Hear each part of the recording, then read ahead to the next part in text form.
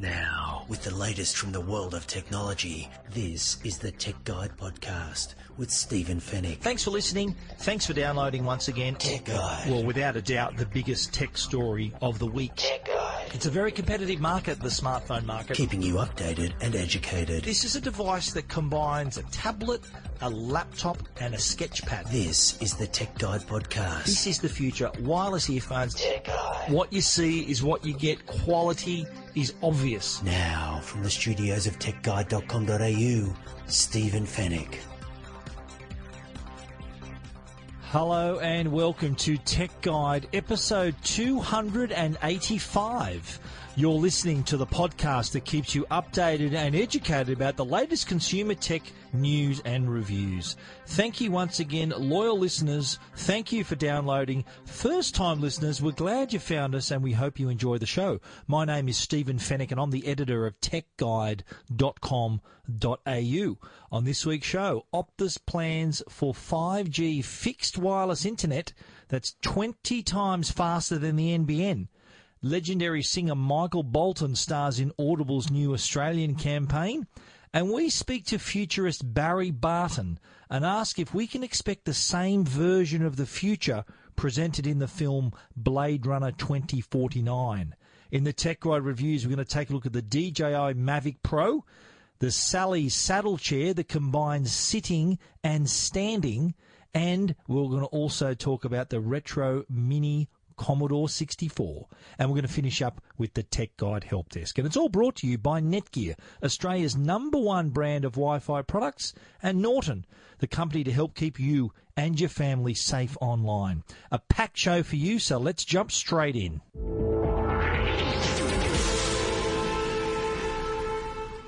Well, it is big news in the telco space this week with the announcement that Optus are going to roll out 5G technology in 2019. They're going to actually showcase the technology at the upcoming Commonwealth Games. Telstra as well are going to be at the Games and use it as a bit of a test event to demonstrate its next generation 5G technologies as well. There's going to be plenty of opportunities to do that during the Commonwealth Games, which are being held up on the Gold Coast.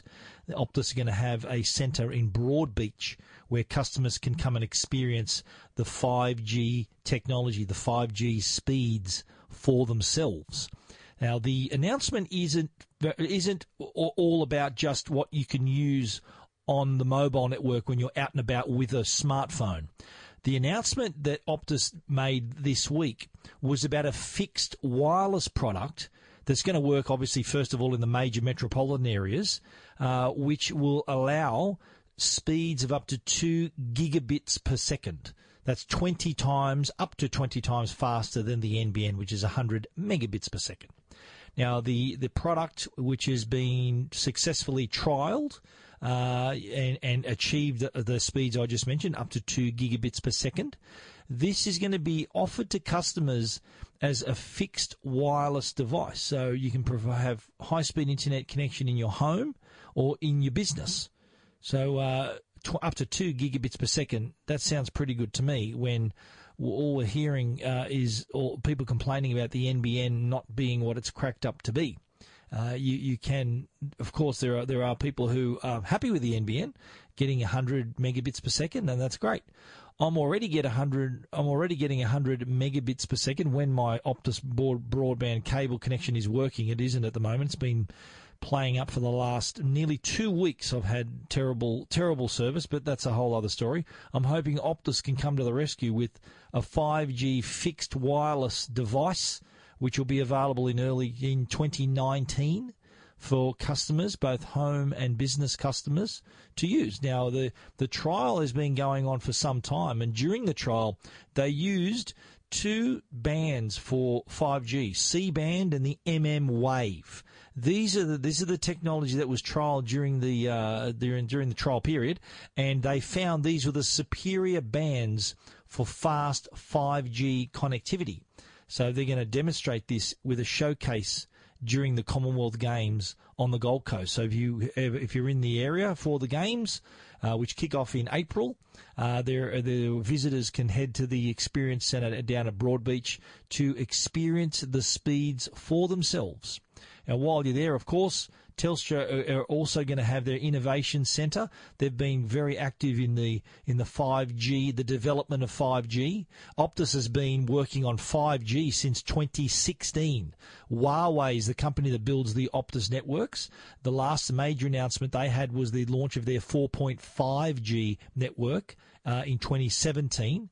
Which was deployed successfully in the area where Optus's campus is, in Macquarie Park in Sydney, and now it's, of course, spread around the country. At the moment, Optus's 4G network covers 96.5% of the population, so they've been working really hard, spent billions of dollars on their infrastructure. Telstra, too, they haven't been sitting on their hands either. They've been hard at work ratifying what 5G is actually going to look like, because one thing that the networks all have to agree on is, what is 5G? What are the minimum speeds? What is it going to look like? How's it going to work?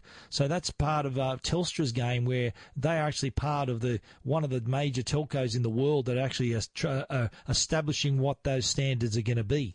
I can remember Andy Penn talking to us at CES, or at the Mobile World Congress actually last year, about how Telstra has been really active in being one of the leading companies to create that 5G standard. So they're working very hard at that as well. And you've got to remember, 5G is going to enable a lot of things, not just fast data, but also a lot of the smart products that have been deployed not in our home Wi-Fi network, but out in the world. You think of all the smart devices that are just in the streets and in buildings. They need to connect to a network, and there are dedicated networks like 5G that's going to enable that.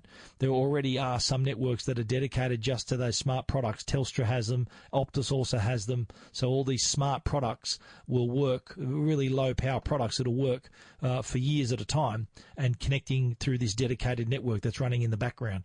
But 5G, exciting times for that, and I'm sure people listening to this podcast that are struggling on slow NBN speeds will be drooling over the potential of having 2 gigabit speeds in their home, and hopefully the Optus product will be available early in 2019 and at an affordable price. They haven't announced, of course, pricing on a product like that, but I'd say it'd be very, very desirable, and hopefully the price won't be out of the reach of too many people. If you want to read more about that story, you know where to go, techguide.com.au. Tech Guide, keeping you updated and educated. This is Tech Guide with Stephen Fennick. Now, I've got to say, right off the bat, I'm a big Audible audiobook fan. Audible, the biggest provider of audiobooks. They have a massive presence here in Australia, doing really well. And audiobooks are on the rise. And I have to say that audiobooks allow you to get through books. You can't exactly say read a book because you're hearing the book.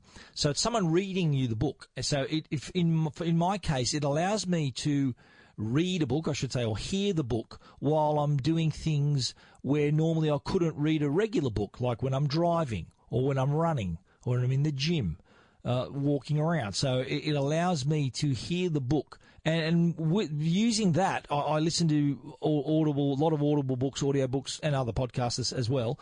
But it allows me to use that time behind the wheel, in the gym, when I'm running, whatever I'm doing, and I manage to get through a book a week. It is remarkable how it adds to the load of books that you can read. You can actually get through a lot of books a lot faster when you listen to them. Now, Audible created this excellent campaign. It's a very funny campaign with legendary singer Michael Bolton.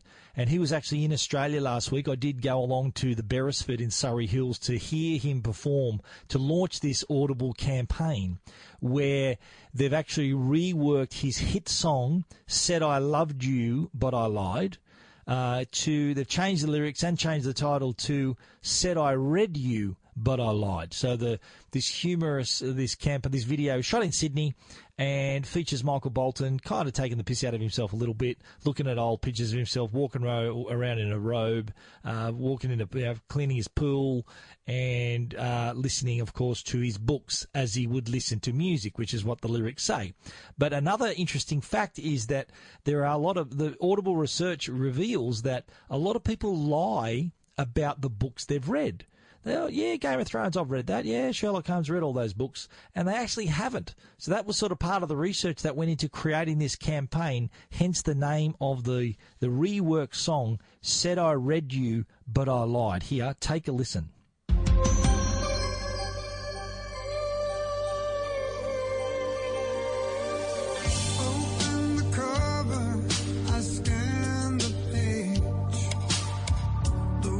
They call me, it's always the same. There's love for reading in this heart of mine, but I can't find the time. Download for free with a 30-day trial. My journey's just begun. Dreams and into my life. You are the one. You are the one.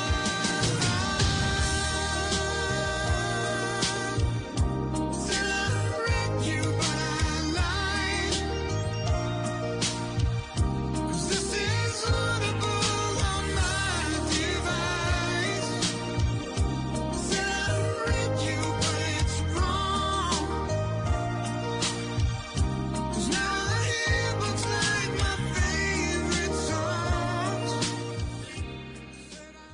You get the idea. A great song reworked, and the clip allows you to actually sing along. So the lyrics are karaoke style along the bottom of the screen, so you can actually read along, sing along, I should say, to that song. It's a really funny clip. It's a really worth taking a listen, and the song covers all the points that they want to make. Though 30-day trial, free book with every 30-day trial, listen to your books like you listen to music, and the clip shows, as I said, Michael Bolton really not taking himself too seriously. At the performance, he was actually not only a brilliant performer, but also quite a funny guy too. He's a real showman, and I understand he's going to be back in Australia in mid-year, about June, I think, for a concert tour. So I was really impressed. I'll be buying tickets to watch this legendary singer in action. But in the meantime, if you want to catch him singing his new song for the Audible campaign, you can check that out at techguide.com.au. Tech Guide. Now,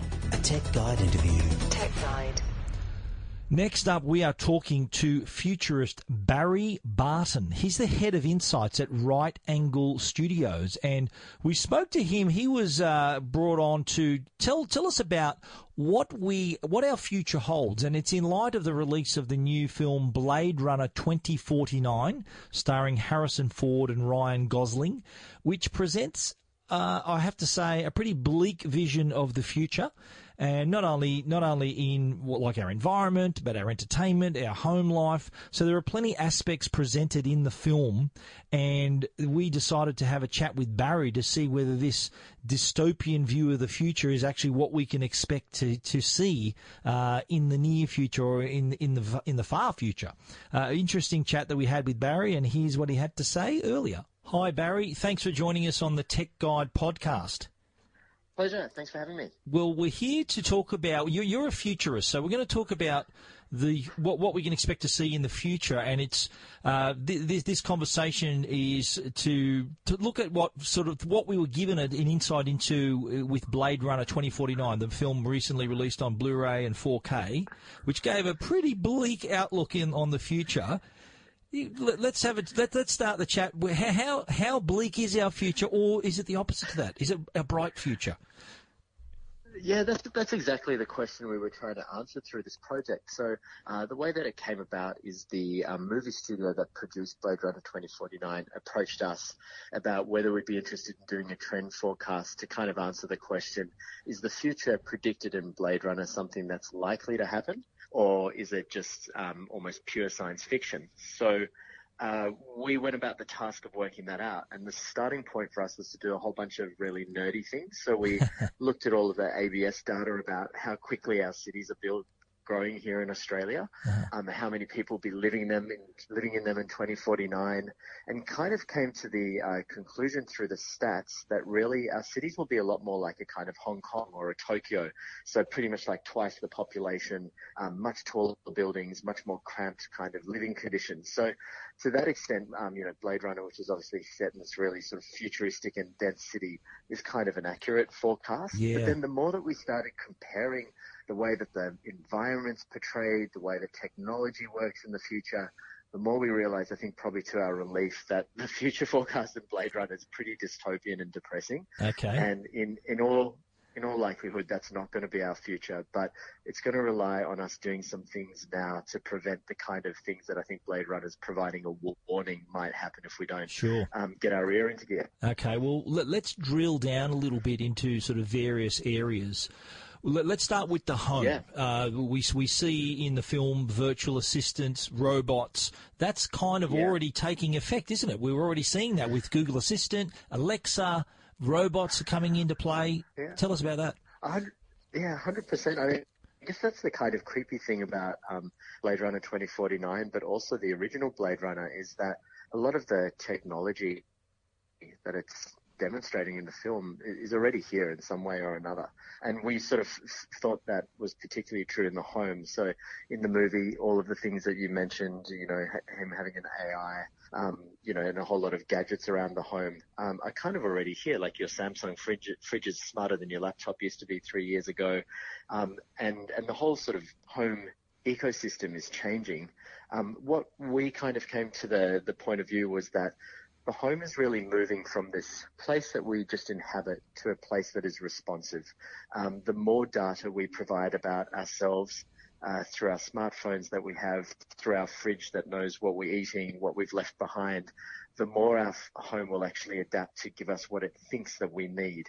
At the moment, when you think of the torture of waking up in the morning and working out what clothes you would wear, that whole decision-making process is, in the not-too-distant future, kind of going to be taken out of our hands when we've got a wardrobe that already knows how much we weigh, what our body shape is, what the weather is, what kind of mood we're in, and kind of putting recommendations for us based on all of that data.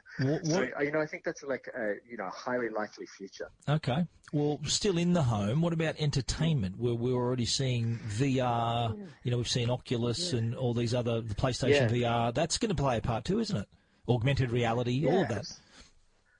Yeah, well, I guess the basic trend in entertainment is we're moving from our current position, which is where we're on the outside of the entertainment, to a position where we're either participating in it, which is obviously gaming, or not even really dislocated from it, which is more of a virtual reality or an augmented reality kind of scenario. And, at the moment, a lot of the more evolved forms of entertainment happen out in big kind of entertainment buildings, whereas increasingly that sort of technology is moving into the home. So, I think our ability to suspend our disbelief and throw ourselves into engagement is only going to kind of improve quite quickly in the home into the future. Sure. Well, not sure if this falls into the home automation or the entertainment category. What about his virtual girlfriend?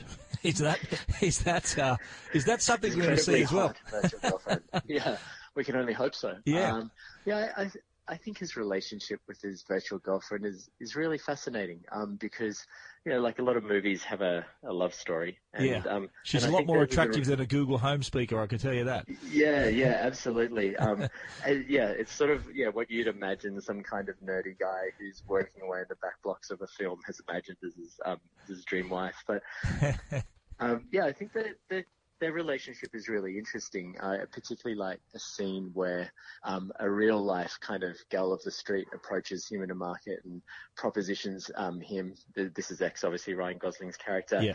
And he says, I'm in love with my AI. And she goes, oh, you're one of those people. And he just says, yes, I am. And I love it because he's saying, who cares whether the object of my love is real or not? It doesn't actually really matter that much. And, even thinking back to the quaint old things like Second Life, when that came up as a game many, many years ago, we all wondered, well, what's wrong with just investing yourself into a virtual world rather than actually living in the real world? What's wrong with that? Absolutely, yeah. And I did notice like the the film also had quite a commercial side to it in terms of like advertising in your face, and you can see lots of things, and we're kind of seeing that as well, aren't we? Or not just in front of us, but on social media. We're bombarded now with all that sort of stuff. Yeah, we sure are, and it's only getting worse at the moment. And it's quite a, it's attention theft, really. Like, we really are going through a very difficult period of time where the amount of commercial stimulus out there is way beyond our comprehension, and it's alarmingly specific to us, based on what we've been doing on our phones and on our computers. And there is this kind of interesting theme in the film about where the government and private enterprise begins and stops. And there's a kind of, obviously an omnipresent, all-knowing corporation which seems to behave a bit more like a government. And that to me was probably the most frightening thing about the film, was this idea that the powers that be are quite capitalist in nature. And it reminded me a lot of the Chinese sort of social number program that they're working on at the moment with Alibaba, where social media and governments are coming together to kind of very, very closely monitor citizens' behaviour and assess whether they are good citizens. I think that's a very frightening thing. Sure, and just already happening elsewhere in the world. Just wrapping up, one last question: where's my flying car? When can I expect to get one of those? You are probably amongst at least 6 billion people who feel really angry that bit hasn't arrived. And it's the same with Back to the Future. They're like, really, where's my hoverboard? But a lot of the future things won't be that futuristic. And drones on steroids, maybe that's as close as you get to your flying car. I've seen them. Some of them are in operation. There's passenger drones. It's kind of that's as close as we're going to get in the not too distant future. That's good enough, isn't it? Absolutely. I'd settle for that. It's been a pleasure chatting to you, Barrie. We really appreciate you joining us for the Tech Guide podcast. No problem. Thanks for having me. Tech Guide. This is Tech Guide with Stephen Fennick. The Tech Guide podcast is proudly sponsored by Netgear, Australia's #1 Wi-Fi brand. And they've just released Orbi, the world's first tri-band Wi-Fi system. Now, Orbi gives you reliable, secure, and really fast Wi-Fi to every inch of your home. That's right, everywhere. No more dead zones upstairs, no drop connections through walls, just better Wi-Fi across the board. Orbi reaches up to 370 square metres through Wi-Fi barriers like walls, stairs and doors. With a dedicated internet connection, Orbi helps prevent buffering while streaming your favourite movies and shows. No matter how many devices are connected, you have ultra-fast Wi-Fi speeds. The Orbi tri-band Wi-Fi system works with your existing modem to maximise the speed you're paying for. Orbi's sleek design and state-of-the-art technology steals the show. It gives your home a superior Wi-Fi network that's both easy to set up and elegant to display. With just a couple of clicks, your secure Wi-Fi network will be ready in no time. For more information, visit netgear.com.au. Orbi, better Wi-Fi everywhere. Tech Guide. Now, a Tech Guide review with Stephen Fennick. Tech Guide. Well, last week we were discussing the launch of the Mavic Air. And in the meantime, I have literally launched the Mavic Air and put it through its paces for my review. And I have to say, DJI, top marks. They've done a great job with this beautiful little drone. And I really mean little. This is the fold-up drone, the follow-up to the Mavic Pro. The Mavic Air is a fold-up drone that folds down to the size of a phone. And if you don't believe me, you can take a look at my video that I shared on Tech Guide, my YouTube video. And I've also run some images on my Tech Guide review, of course. But this is a device that you can't really appreciate it until you hold it in your hand. It literally fits in the palm of your hand. So design-wise, they've done a great job. And the props fold up, fold down, in, and the compact size is actually the size of the iPhone 8 Plus, which is the image that is part of my YouTube video, my review video. It is compact and of course with such a small size, it really makes it easy to take it anywhere. You can take it on a holiday, take it down the beach, take it wherever you want. This thing is small enough to fit in your bag, small enough to fit in your pocket if you've got a big jacket pocket maybe. but it is a very easy to carry device. Similarly, the controller is pretty small, and that comes with the Mavic Pro. It allows you to connect your phone or a small tablet to run the app and control the drone and see what the cameras can see, and shoot your video and your photos. And it too folds down to a compact size. Even has you got the ability to unscrew and remove the joysticks and store them within the remote, so it folds down. It is quite takes up less space without those the joysticks sticking up out of the controller. Has all the controls you'd expect with the shortcuts to snap your images, shoot your videos, the dial to adjust the angle of the camera during flight as well. And connecting is not a drama with the new Wi-Fi video transmission system that's actually located in the front landing gear of the drone. So it supports a dual frequency band of 2.4 and 5.8 gigahertz. So this thing can be up to 4 kilometers away, and you'll still be able to stream video. Not legal to have it 4 kilometers away, but it is capable of being 4 kilometers away and streaming high definition video. Incredible. But what is really impressive about the Mavic Air is its camera and its gimbal system. It's got a 3-axis gimbal, which takes the shakes out of all your shots. And in my video, which you'll see, I shot it in Lurline Bay near the sort of North Maroubra cliffs there, and it was quite a windy day. And this little device, this little Mavic Air, smoothed all of that out. You couldn't see one shake. It was steady as a rock, even in those high winds. It kept coming up on the app saying high wind velocity warning, and the video was rock steady. Really impressive. Not only is that impressive, but the quality you get out of this drone is also impressive. Super impressive. 4K video at up to 30 frames per second. You can shoot 2.7K at up to 60 frames per second, and full HD at up to 120 frames per second. Really impressive. 12 megapixel stills. You can shoot bursts of 3, 5, or 7 frames at a time. Also included HDR, so you're shooting high dynamic range, maximum video bitrate of 100 megabits per second. So that is some flying camera that you got there that is small enough to fold down and fit in your pocket. Video image quality, remarkable. And check out my video if you don't believe me. It looks incredible.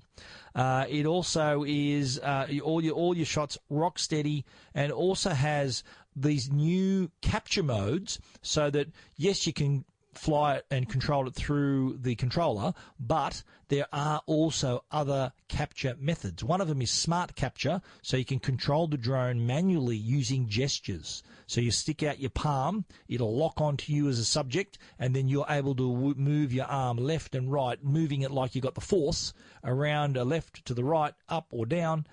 You put 2 palms in the air, spread them apart, the drone goes further away, bring them together, the drone comes closer to you. Really easy. You can even put your palm down to the ground and even land it without having the remote control in your hand. If you want to take a selfie, simply make the peace sign, and you'll see the lights blink in a countdown for you ready to take your shot. If you want to shoot a little selfie video, you make a little frame with your fingers, and it'll start shooting, and another frame will stop the shooting as well. Really, really cool little feature, the smart capture. But one of our favorites was quick shots. Now, quick shots are these little methods, these little shooting methods that that you got the rocket, which goes straight up shot of yourself, a droney, orbits, helixes, asteroids, and boomerangs, which are different ways where the drone circles the subject. In this case, it was me in the videos, but it varies the heights, the angles, so that it can really reveal where you are. So rather than taking a selfie of where you are, this can take an amazing orbital shot and really illustrate where you are. In my case, check out the video. I'm standing on a cliff in Lurline Bay. So the drone camera starts on me and then it goes around, orbits around behind me, then it reveals the view that I'm looking at. It really helps you shoot like a pro. People looking at your videos will think, wow, this person is a skillful drone pilot, whereas the drone is actually doing it on its own. These are on-rails features that allow you just to click a button, select your subject, and it's done. You don't have to hold the controller. It does it all by itself. remarkable feature is quick shots. One of my favourites, and another reason why this is a powerful drone, even suitable for people who are flying a drone for the first time. So it really takes all that guesswork. It doesn't really require you to be sort of pro-level pilot skills to capture these shots, which is really, really impressive. There is, of course, active track, so you can track moving objects, select them, it'll lock on and follow from the front, from behind, or from the side. So you can track yourself if you may be riding a bike or cycling or running, whatever you happen to be doing, moving in any particular way. It will follow you, it'll lock on and stay there. It also can shoot 32 megapixel sphere panoramas. So it does this by stitching 25 images together in just 8 seconds. So you can imagine viewing these panorama shots with the DJI goggles. It really gives you that immersive effect of and really sort of showing where you are in this immersive way. Flight time, up to 21 minutes is what DJI says, and this is if you fly the battery till it's absolutely dead. In our case, we mentioned this on the podcast last week that our safety measure was having the low battery warning activated at when the battery had 25% power remaining. This gave us enough time and enough fuel to return if we were over water or far away to get the drone back to us. So with our 25% rule, we managed to get about 15 minutes per battery. If we were flying over land and we were just keeping the drone close to us, we'd normally run it down until there was about 5% on the battery, or about 10%, and that took the flight time out to about 19 minutes, which is a long time when you think about flying a drone. It's pretty impressive, and of course you can always carry spare batteries. So if you've got 2 batteries, then you can double that. If you've got 3 batteries, you can triple that. The Mavic Air has built-in memory. 8 gig of internal storage, as well as a micro SD card slot, so you can also use that. But having the 8 gig up your sleeve, that will come in handy, especially if you sometimes forget your SD card. So you know that you've got 8 gig memory aboard the drone, but you'll want to have more with a memory card to fit all your great videos and images. Pricing. The DJI Mavic Air is not a cheap drone. It is $1,299, but you are getting a drone that is easy to fly and captures incredible videos and images. Without you having to have too much expertise, without you having to be a pro, this will make you look like a genius, having this drone, especially with quick shots and all those smart capture features. It is really, really remarkable. There is a Fly More combo if you want to pay a little bit more. That's $1,500. At $1,299, you get the case, you get the drone, of course, the controller, you get 1 battery. With the Fly More combo for an extra $300, you can get 3 batteries, 3 sets of propellers, as well as the case and a travel bag as well. The Mavic Air is available in 3 colours, black, white and red. We have the black. You can see that on our video. I urge you to take a look at that at Tech Guide just to appreciate the drone itself and the quality of the videos it can take, as well as looking at those incredible quick shots that we created as well. The DJI Mavic Air, if you want to read our complete review, you can check it out at techguide.com.au. Tech Guide. This is Tech Guide with Stephen Fennick. Next up, we are talking about the Salli Saddle Chair. Now, you can cast your mind back a couple of months ago when we wrote about having a standing desk. Now, a standing desk is a great way to work. I do a lot of my work standing up, and what I learned is that being seated for a long time, and you think about how often we're sitting down, if we're sitting in an office or we're sitting in a car or on a bus or a train or a plane, we do sit down a long time every day. And health professionals have discovered this is no good for us. So being seated for extended periods, no matter whether we're fit or unfit, it has the same effect on our circulation, our posture, our back. It can have all these detrimental effects accumulating over the years. Well, the standing desk kind of put paid to that. It solved that issue. But what the Salli Saddle Chair does, it kind of combines standing with sitting. So to describe what the chair looks like, imagine a stool. So there's no back to this. But instead of having a flat surface to sit on, it's shaped, hence the name, like a saddle. So there are 2 halves to the seat. So for you to sit properly on it, you need to your feet are at a 45-degree angle. Rather than being seated at a 90-degree angle as we do when we normally sit down, your feet are actually aimed at 45 degrees, or your thighs are aimed at 45 degrees. So you're kind of standing and you're kind of sitting. And because there's no backrest, you are kind of forced to have a good posture. So it sort of pushes your pelvis forward, and your back is then, it has this proper lumbar curvature, so that you are actually sitting upright, having a good posture, pelvis forward, and feet on the ground. So you're not slouching, you've got good posture, and this leads to other benefits like better circulation. So better circulation means there's more blood to your brain, less headaches. Poor circulation can lead to headaches, and the tension areas in your upper back as well. So it is an interesting concept, and I've got to say the Salli chairs themselves, they're not cheap. The chair that we reviewed was the Sway Fit. That's valued at $765. And there are chairs on there that Salli sell that are worth thousands of dollars. But you need to know that it has an amazing design, really solid construction. It's got not only height adjustment, but also width adjustment. So the two halves of the saddle, you can bring them closer together, further apart, depending on your height and your build. So you can find the right zone so you're sitting comfortably or standing comfortably on the chair. And there's no questioning the build quality. It's remarkable. So you are getting what you pay for. The chair that we got has a 5-year warranty. That's how much they're backing that technology. Now, it was interesting when using it. And I mentioned earlier, our legs were at a 45-degree angle. So it's at 45 degrees, pelvis tilting forward rather than backward. When you're sitting on a regular chair, your pelvis tilts backward. With the saddle chair, your pelvis is actually tilted forward. And that then is like a domino effect up your back, so that you have pelvis forward, your back is straight, shoulders upright. So your posture is straight away. It's a lot better than it would be if you're sitting down in a slouched position. So the whole idea of having a standing desk is to have that blood flow, that standing posture, so that you because you're not sitting down, you have to stand upright.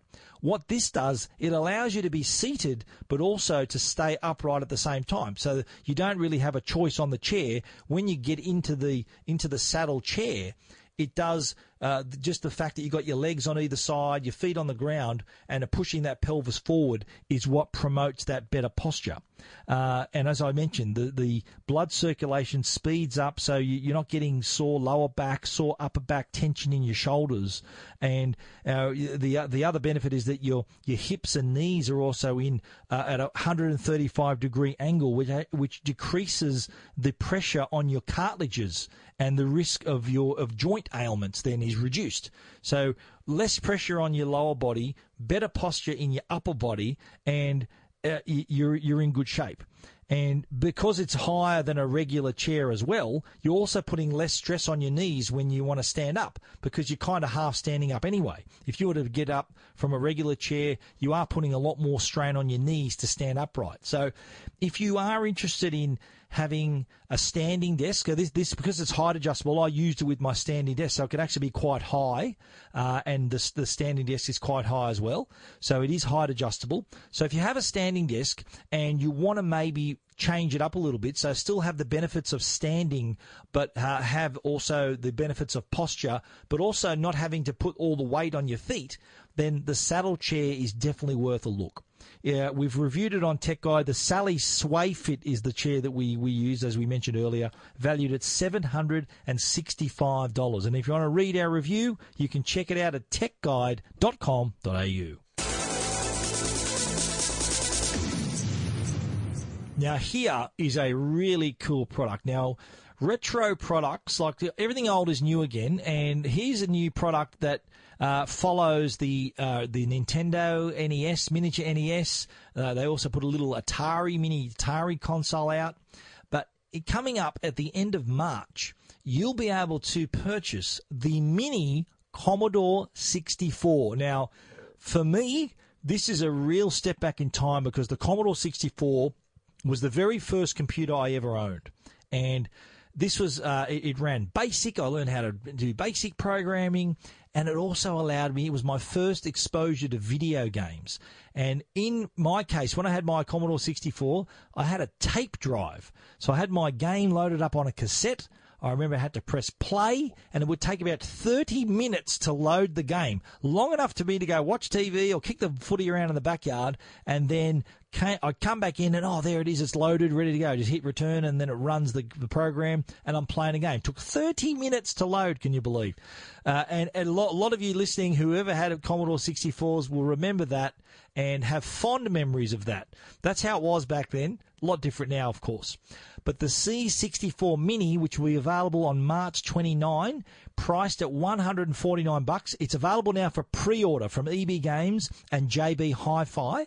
So that is going to also have, it's going to have a little miniature keyboard on top of that. It's just there for show. There's going to be USB ports to connect the joystick that comes with it, HDMI connection to your television. There is even a feature on the C64 Mini, an emulator, so that your high-definition TV can look like it has the scan lines of your normal, the cathode ray tube TV, your old tube TV. It can emulate the scan line, so it looks like you're playing it on your old TV again. And I bet a lot of people, including me, are going to activate that feature to play these games how we remembered it. There's 64 games included on the C64 Mini.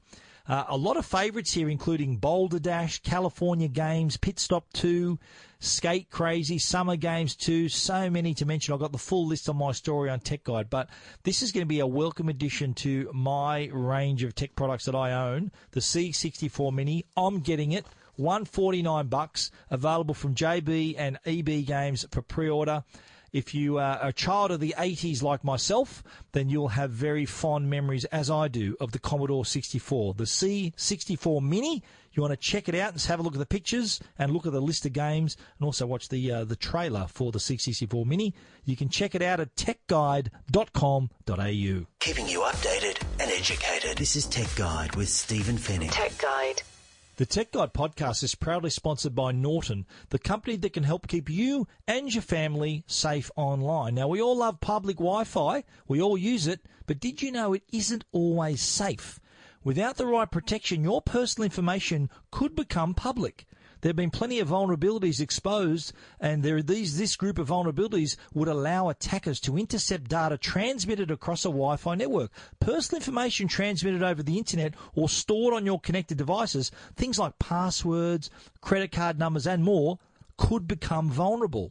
All this personal information can be used towards committing identity theft and even accessing your bank accounts without your knowledge. The team at Norton are dedicated to helping you keep your valuable data safe. And with that, you need Norton Wi-Fi Privacy. It encrypts the personal information you send and receive on public Wi-Fi to help keep it private wherever you want to log on. Help protect your information with Norton Wi-Fi Privacy. To find out more, visit au.norton.com. Tech Guide. Now, answering all your tech questions, the Tech Guide Help Desk. Couple of quick questions on the Tech Guide Help Desk, and we do give priority to VoiceBite. If you want to ask us your tech question rather than emailing your tech question, you can ask us your tech question using the VoiceBite app, free on iOS and Android. Simply use the hashtag TechGuide and record your tech question. You've got 15 seconds, or you may want to give us a little mini review of a product that you love or hate. We'll play your voice on the Tech Guide podcast. This week we had a couple of emails. One was from a reader wanting to know how they can move their contacts from their old Windows mobile device, to a new Android device. Now, my answer to that is that the Android device, they normally have transfer apps so that you can connect your old phone and it'll get out your messages, your images, your contact lists. Everything that's valuable to you can be transferred directly from there. You can also connect them via Bluetooth and transfer all your contacts via Bluetooth. There's ways even to store them on a memory card or up in the cloud. So plenty of ways to get your contacts, but I suppose the easiest way would be to use that transfer app that is part of every new Android device. Even the iPhone can get all your info out of an Android device as well. So worth looking at right there. So no stressing about changing from one phone to the other. These transfer apps really do all the heavy lifting for you. Another question I had from a reader was concerned with their Samsung Tab A device not connecting to Bluetooth. Now, I think they had a system where they could send invoices on the go, and they were unable to connect via Bluetooth. For some reason, it would drop out. They'd have to repair it, and then it would drop out completely. They wouldn't be able to connect it at all. My advice, I did ask the question whether the tablet was left on all the time. I do discover that a lot of people, listeners and readers who have these little niggling problems, 9 times out of 10, they keep the device on 24/7. They haven't shut it down for months. And right there, that could be the issue. So my advice to this reader was to turn the device off if it had been on for a long time. The other thing they needed to do was to turn Bluetooth on and off, maybe. The other thing, too, was to the device that was in the Bluetooth list of products to forget that connection and then connect fresh, pair up to that device as if it's brand new, to see if that could then catch on and keep that pairing there to use as long as they want. They are our questions for the help desk this week. Again, if you want to get in touch with us, info@techguide.com.au, but we'd prefer you sending us a voice bite. We want you to hear your voice on the podcast. Voice bite's about hearing, not reading. So if you want to hear your voice on the Tech Guide podcast, record us a voice bite, your tech question, or a little mini review using the hashtag TechGuide. Get recording, and we'll play your voice right here on the Tech Guide podcast.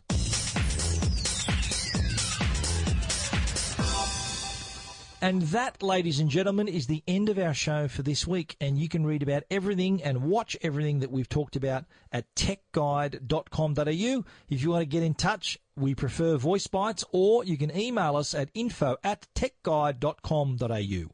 We want to give a special shout out to our sponsors, Netgear, the brand you can trust for all your Wi-Fi needs, and also Norton, the company that can help keep you and your family and your devices safe online. Thanks for listening. We'll look forward to you joining us again next week. So until then, stay safe and stay connected.